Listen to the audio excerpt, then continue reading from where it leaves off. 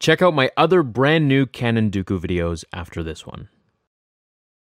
Since Star Wars Episode 2, Count Dooku has always fascinated me. Not only can he take on Yoda in a lightsaber fight, but his charismatic energy attracted nearly half the Republic to abandon thousands of years of precedent and follow him to the Separatists. He undoubtedly would have been a suitable replacement for Darth Sidious as the ruler of the galaxy. In Legends, we had a ton of information about why he left the Jedi Order and why he turned to the dark side, and definitely you guys can check those out if you haven't already. But finally, now, the new canon is filling in these gaps for us. In the new canon audiobook, Dooku Jedi Lost, we follow Dooku's journal from the time he was a youngling to when he leaves the Jedi Order. We get into his head like never before, and all his experiences form glimpses into why he left the Jedi. I'll go over a few of these experiences and how Dooku reacts to them. To start, Dooku's discontent with the Jedi began when he was still a youngling and accidentally met his sister Jenza on his home world of Sereno. He felt such a strong connection with her that Dooku secretly kept in contact with her throughout the years. No one knew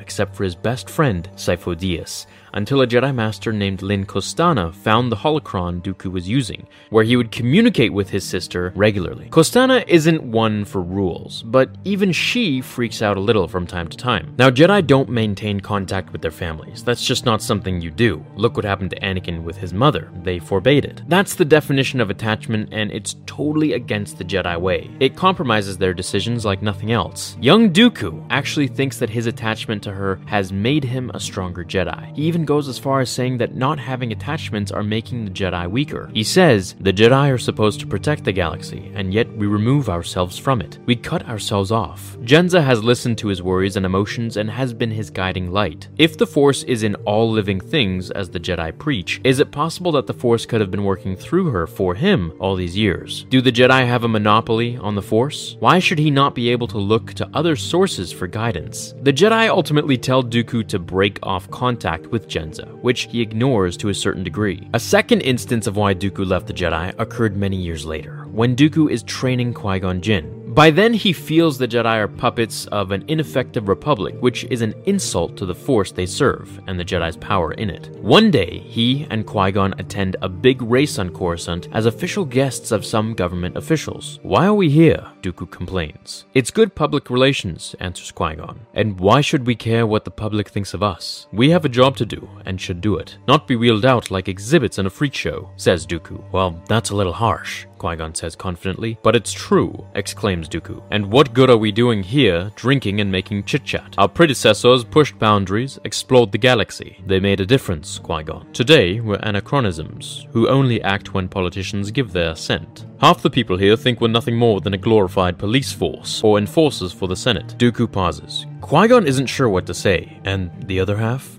asks Qui-Gon. "They don't think of us at all. We're an irrelevance," answers Dooku. Dooku hated that the Jedi weren't doing everything they were capable of in the galaxy. He felt a lot like Anakin would years later. If the Jedi were the most powerful beings in the universe, why weren't they acting like it? Dooku hated being subject to the Senate, but hated even more so that the Jedi were okay with it. Why did they have to answer to a Senate that was corrupt and ineffective when the Jedi could solve most of the universe's problems? They had become a political token, nothing more. Knowing this about Dooku makes a lot of sense of why he turns to the dark side later. Wouldn't an emperor who has the Force be a much more powerful and effective leader than the Republic and its subservient Jedi? The short answer is yes. The Empire arguably got a lot more done under the rule of Palpatine than the Republic, so Dooku was, in a sense, right. The third instance we learn in the book is that Dooku felt the Jedi were so far gone from the ideal that even their own members couldn't trust them. Dooku was shattered by the fact that Master Braylon didn't confess to the Order about having her own child and bringing him to the temple to train. After the whole incident, Dooku spoke to Yoda about it.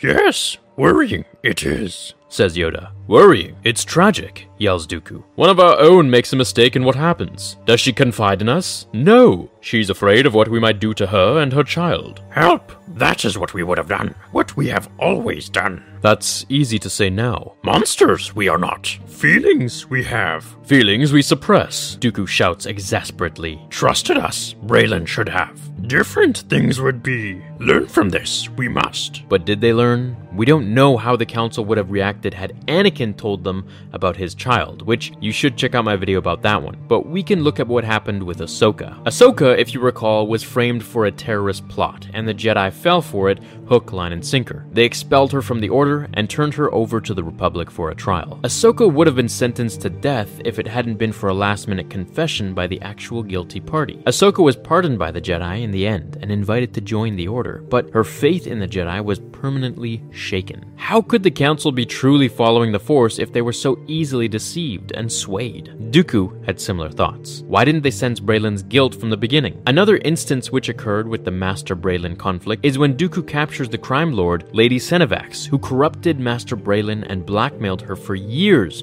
about her secret son. After Braylen's confession, Senevax was sent to the secret Jedi Citadel prison rather than being turned into the authorities. Dooku knew that the Jedi didn't want their reputation stained. A Jedi Master being corrupted by a crime lord and giving in to blackmail? How would that look to the rest of the Republic? He knew that people would question just how Braylen was able to keep it such a huge secret from the Jedi for so long. Why didn't they detect the treachery? If the Force is with them, as they like to say, then surely they would have sensed it. It sounds a lot like Ahsoka's feelings again. The Jedi had lost the ability to use the Force, something that Mace Windu doesn't admit until the Clone Wars. The final nail in Dooku's Jedi coffin is after he's a member of the Jedi Council. Sereno is taken over by Abyssan pirates, and his sister Jenza calls for him to come help.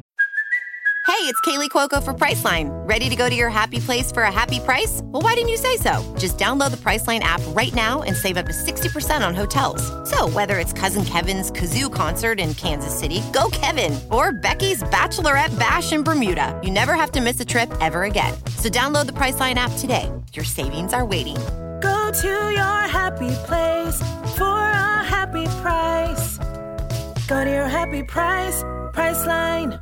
Both the Republic and the Jedi refused, though, because Sereno had stopped paying taxes, and said that they didn't want to be a part of the Republic anymore. For Dooku, it was politics over people. He disobeyed the Jedi and went there himself to protect his home planet, and ultimately was victorious. But for Dooku and the Jedi, the damage was done. Dooku contacts Yoda and tells him that his future lies on Sereno. It's in this conversation that Dooku lets everything out. Leaving the Order, you are. I have no choice. The House of Sereno brought this planet to its knees. It is my responsibility, my duty, to rebuild it by whatever means possible. And what of your duty to the Republic? The Republic is changing, Yoda. Has changed. We all know it, even if we won't admit it. A moment ago, Master Costana told me the Senate would happily send what is needed to process our riches. I have no doubt that is true. And yet the very same Senate refused to send help when my sister begged them to stand against the Abyssans. The Jedi refused to help. I am the heir of Sereno. I will rebuild this planet, make it stronger, not for the Republic and not for the Jedi, but for the people, my people. I ask for you and the Council to respect my decisions in this matter. Saddened by your decision we are, but respect it we will. Dooku then offered to surrender his lightsaber because it was the weapon of a Jedi, but Yoda declined. Necessary, that will not be. Keep it, you must. More than a name, a Jedi is. More than a title. Strong in the Force you are. Guide you it will. Guide us all it must. So in the end, Dooku felt the Jedi had lost their way and believed he could do more good outside of the Order rather than inside of it. Is that such a bad position to have? Possibly not. Now, something I find interesting that I'm going to explain very briefly here, and I can elaborate on it in another video if you so wish, just let me know down below if you do want that, is that Dooku actually never had intentions to fully fight Anakin in Revenge of the Sith.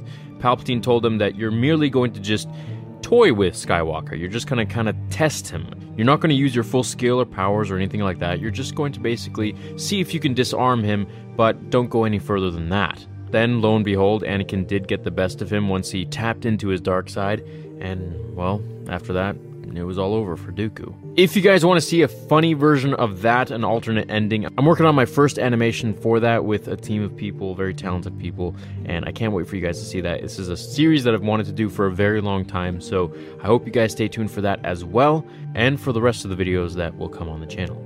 This was the full canon explanation of why Dooku left the Jedi Order. I hope you guys enjoyed it. Please let me know if you want me to cover the Lost 20 in canon explanation, and I can go into depth on that too. So leave a like on this one. Let me know in the comments below what you guys think, and also check out my other canon videos about Dooku and how his attachment with his sister played into his leaving the Order, and also how Dooku killed his family. That's a pretty dark and awesome one, so can't wait till you guys see those, and I will see you all in the next one. Until then, remember, the Force will be with you always.